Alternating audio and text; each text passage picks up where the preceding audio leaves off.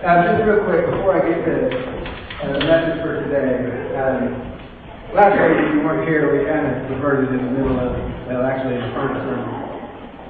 Because of what happened in Paris, we talked about evil and what it means to be a Christian and kind of how we should act in the midst of all the things that are going on, and the challenge that Christ puts upon us to love our enemies, because that's really, really hard in the circumstance. We also talked about that hate doesn't change hate, that love is what overcomes hate. So I had some great conversations this week with several folks, and I think a couple of things have crystallized for me. One is that we hate evil. Amen. It's evil in our world. We hate that. That is not okay. But it doesn't mean that we hate all people. And now the difference for us when we talk about terrorists are the terrorists are perpetrating the evil. And that's the challenge for us. And that's a tension that I can't answer for you. I know that you have to wrestle with it just like I do when Christ tells us to love our enemies. That's a challenge. And that's part of the hard part of what it means to be a Christian. Christ didn't say it's going to be a piece of cake. Amen? It's going to be challenging for us. So I encourage you and invite you to wrestle with that. Now, this past week we've seen a lot of things going on in our country and in our state. A lot of the states are barring refugees. Let me say this about terrorism and what their goal is, and I want you to think about this.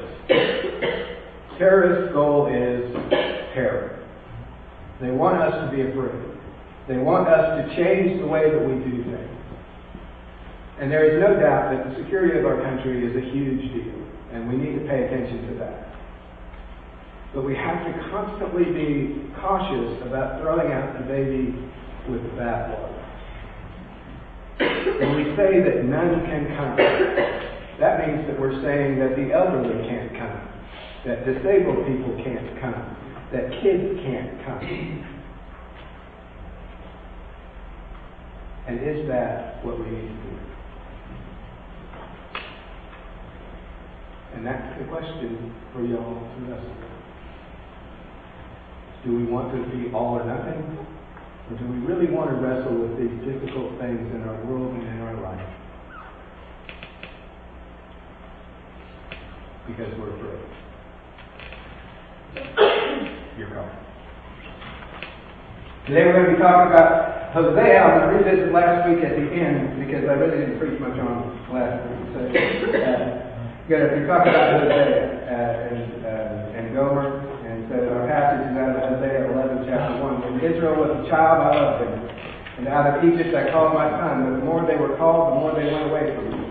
They sacrificed to the Baals, the Baals, and they burned incense to images. It was I who taught Ephraim to walk, taking them by the arms, but they didn't realize it was I who healed them. I led them with cords of human kindness, with ties of love. To them I was like one who lifts his little child to the cheek, and I bent down to feed them. Will they not return to Egypt, and will not Assyria rule over them, because they refuse to repent? A sword will flash in their cities, it will devour their false prophets, and put an end to their plans. My people are determined to turn from me. Even though they call me God Most High, I will by no means exalt you. How can I give you up, Ephraim? How can I hand you over, Israel? How can I treat you like Admah? How can I make you like Zeboim? My heart is changed within me. All my compassion is aroused. I will not carry out my fierce anger, nor will I devastate Ephraim. For I am God and not a man, the Holy One among you. I will not come against their cities. They will follow the Lord. He will roar like a lion. When he roars, his children will come trembling from the west. They will come from Egypt, trembling like sparrows, from Assyria, fluttering like doves. I will settle them in their homes, declares the Lord. And the second passage is out of Luke 15, 1 and 2. Now the tax collectors and sinners were all gathering around to hear Jesus. But the Pharisees and the teachers of the law muttered, "This man welcomes sinners and eats with them." It's the word of God for all people.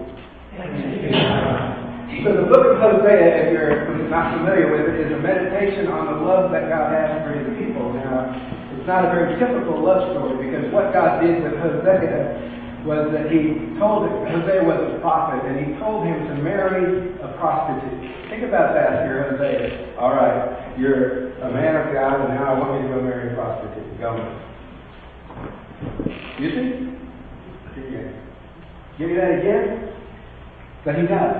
He does. And the first 3 chapters describe the relationship between Hosea and his wife Gomer. And what it is a parable of, though, is the relationship that the Lord had, that God had with Israel. Because Gomer was constantly unfaithful. And Israel was constantly unfaithful. A lot of anger, bitterness, self-destruction. It's a miracle that the relationship endured. But again, this is a parable of God's relationship with us. And that relationship will always endure. He's not going to let us go ever. Ever, ever. He even hangs out with us in our schools. Right, Claire? In the 11th chapter of Hosea, though, there's a shift that happens. Because it moves from talking about the husband and wife to talking about a parent and a child. And that's what this passage speaks to. Israel was adopted out of Egypt to be God's child at first. So the Israelite people were the children that God chose. They were the chosen people. And you think that if you're chosen by God, you'd have this gratitude, right? And you'd be so grateful that, one, that God got you out of the circumstances and got you to a new place, and that you'd just be so thankful. But from the time they left Egypt, what did they do? Yeah, they rebelled, they complained. I mean, they got food coming out of the sky. They wake up in the morning and go gather honey bread or whatever manna is, and still they would go, I'm kind of tired of eating this. Can you get me something else? There was always something with them. So in the season of Thanksgiving, it can be a reminder for us that, Israel forgot to be grateful, and we need to constantly be thinking about those things that are given and gifted to us in our life. What Israel does is they call upon other gods. They interact with other people and they call out the gods that they come in touch with. And in our passage, it's almost like God is a little bewildered. And sometimes those of you parents that have thought about something that your kids did and went, I'm a little bewildered about what you're doing. But who taught Ephraim to walk? I did. I took him in my arms. I healed him. I was compassionate. I bent down to them. I fed them. Not those others. It was me. I did those things. And Ephraim represents the northern kingdom of Israel, God's own people. God says they're determined to run away from me. They're backsliders. They went to the far country. They went to that place called Assyria. They returned to Egypt where they were slaves. You can almost hear in that voice kind of that, what are you doing? Why are you doing this to me? And do you think sometimes when your kids do something, why are you doing this? What's going on? And yet he continues on and he says, how can I give you up, oh Ephraim? How can I hand you over? How can I make you like Admah or Zeboim? Those are 2 cities that shared the same fate as Sodom and Gomorrah. And an interesting thing happens, and this is critical for us, I think. You see, the child, Israel, turned away from the parent and went their own way. And they constantly did that. But when the child turned from the parent, God didn't turn this way.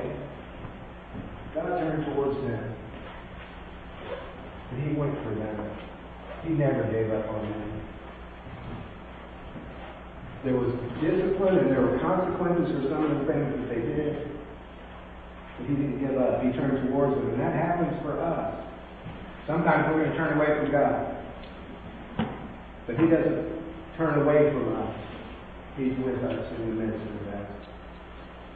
My heart recoils within me. My compassion grows warm and tender. I will not execute my fierce anger. I will not again destroy Ephraim, for I am God and not mortal, the Holy One in your midst. I'm not going to be like you. I'm not going to be like those crazy terrorist people that are destructive and nothing else. Even though He has all power and could. So keep that in mind. That when we turn, God turns with us. And then think about Jesus as He's with the sinners. And the scribes and the Pharisees are mad at Him. How can you do that? Don't you know that rabbis, we're the elite, we're the ones that are the holy of the holies. We're the ones that get it right. We don't hang out with those people. But Jesus ate with them. He stayed with them. And you know who they are. Anybody in here a sinner? Gone, that's us.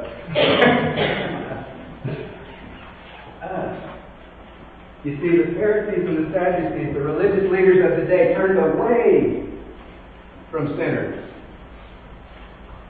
People making mistakes, people doing things wrong, and the religious people of the day turned away from them. But what did Jesus do? He went to them. He didn't just turn towards them away. He went and ate a meal with them. He hung out with them. And it made people mad. Don't ever forget that. Because sometimes when we live out our faith, you know what's going to happen? People are going to be mad. I don't have any illusions at all about the difficulty of the Christian walk. I know that by even talking about refugees this morning, that some people in here are going, man, that is so off target. I'm not even going to consider that because our security's first. And other people in here are going, well, we should be even more open with our borders. How do we turn towards people and not throw them away? And secure our borders. Nobody said life was going to be easy. And as a Christian in the midst of all of this, you're going to see stuff. If you're a Facebook person, you're going to see this all over the place. Because I'm already seeing it there, and some of my religious friends are posting stuff all over the place about this. Is that they're going to point out that Jesus, Mary, and Joseph were refugees. That they were kicked out of. Herod was a terrorist. And they left, and they ended up getting kicked out. So you're going to see a lot about that. Don't get swayed by that stuff, because that's not necessarily the point. The point that I'm trying to make with you is be careful. Don't stop right there. Be careful not to let an ideology or a political stance take you away from your faith and what needs to happen as a Christian. Because you need to weigh these things. These things are not cut and dried, and we've got to wrestle with them. You've heard me say since I've been here, tension is good. Tension is a part of life. This is difficult. And for some of us, here's the beauty though. For some of us, we're going to land at, we need to say no to all. Others are going to land to other places, and that's okay. That's the beauty of us together. My challenge to you, though, is at least wrestle. At least wrestle with the difficulties that come in being a Christian in a world that's distinctly not. So these two passages lead us into the heart of who God is, I think. He is a compassionate God. He cares about His people, which is us. He always has. He always has. And it grows. He's a loving parent for us.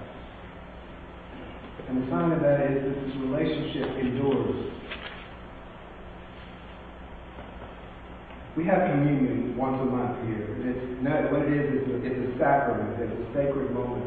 It's an outward and visible sign of an inward and spiritual grace. When we take communion, it's the Lord's Supper. How do we know that we're in a relationship? That's one of the ways that we know as we take in this remembrance of who Christ is in our life. We come to this meal, we eat it together, and it's all about grace. Jesus' life and ministry was all about grace. He extended that grace consistently. And one of my wrestling points is that I know how much grace He's extended to me as a recovering drug addict and alcoholic. I know that He's extended a massive grace to me because of my past. And what do I do with that grace? I need to be extending that grace into the lives of others. Jesus takes a loaf, right? And what does he do with it? He feeds the multitudes. He feeds thousands of people. He tells a story at a dinner party about those who respond to the invitation, those who don't. In his life and relationship, Jesus is constantly reaching out to others, trying to engage them. He didn't go to church very much. He was the church on wheels. He was the church. Well, I guess what I'm saying. He was the church everywhere that he went. And the cultural idea back then was that righteous associated with righteous, sinners with sinners, the clean ate with those who were clean, the unclean ate with those who were unclean. That was the way that it was. But a physician goes to the sick, is what Jesus told us. If you're sick, I'm going to come to you. The Son of Man came to seek and save those who are lost. So our question is simple. How can a holy God be in relationship with unholy people? How can Jesus eat with sinners? From a human perspective, that doesn't make sense. But we needed a bridge. We needed a way to God, and Jesus is that way for us. He is the way, the truth, the life. There is no other path to God.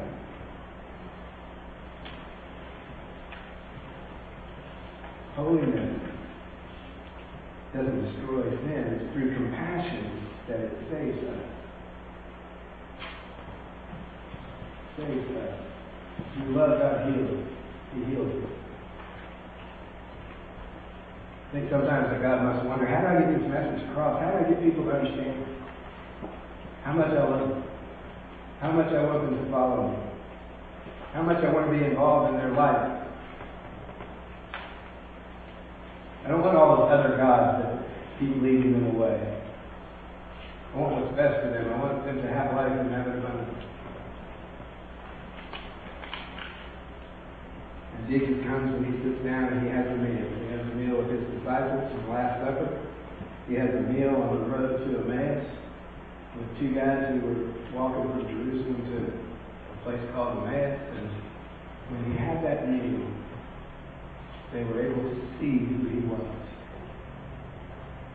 Their eyes were open and near. Charles Wesley wrote a hymn.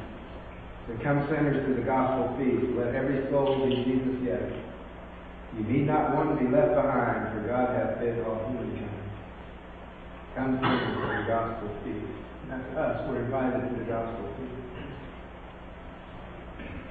So this series on worship, my ulterior motive, I don't know how ulterior it is, I think I probably have said it before, is to create anchors, to create reminders of worship in our lives. See, worship is not just this. It's not just coming together on Sunday morning. We come together, we celebrate God. Worship is everywhere that we go and all that we do. This week I asked you to read Romans 12:1 and 2. Please do so. Because it asks the question, what is your spiritual act of worship? What does that mean?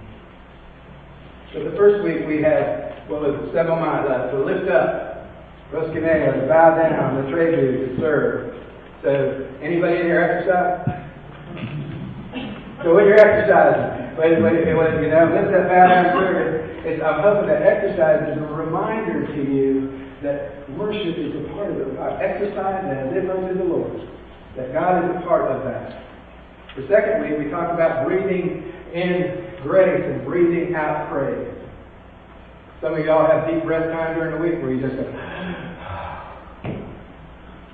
I'm hoping that maybe you could, in the midst of just taking a deep breath, that you remember that this is, I'm breathing in grace and breathing out praise, that God is a part of my life right where I am. I am not alone. He is with me. Last week was washing hands. Now, I know we only got into the front end of that. But it's connected to baptism as a reminder that whenever I wash my hands, something that we all do every day, it can remind us of our baptism and the fact that we died to the old life and we are raised as a new creation everywhere that we go. This week is about a meal. When we eat, when we throughout the, hopefully you eat, that can be a reminder for us of who God is, that He never left us, that He turns towards us in the midst of our struggle. He's always been, Jesus has used meals throughout His ministry to illustrate how much He wants to be in relationship with you and I. So the goal really has been to bring worship into every day, because worship happens in school, and it happens at home, and it happens at work. It's wherever we are. That's the goal of worship. It's not just a once-a-week event that we come to on Sunday morning. Living worship as a lifestyle. And that's how we worship weekly, everywhere that we are. In closing today, you see up here there's a lot of, they're pieces of glass, obviously. There's a white piece of glass. And I'm talking about reminders and anchors. And so what I hope that you'll do is come and pick one up. This is a reminder of holiness, that as we live our life and during the week, maybe put it on a dresser, and maybe when you look at it, when you get up in the morning, you go, okay, I need to work on that aspect of my relationship with God. Maybe you need to know that the Lord shed His blood for you, and that He loves you so much. And that's what the red are for. So during our closing hymn, if you guys will come, I invite you and encourage you to come forward. Take one of these home with you, whichever one you need. Because I hope that through our lives we recognize that there's nowhere that we go that God is not there. And He wants to be in relationship with you and with me in all things.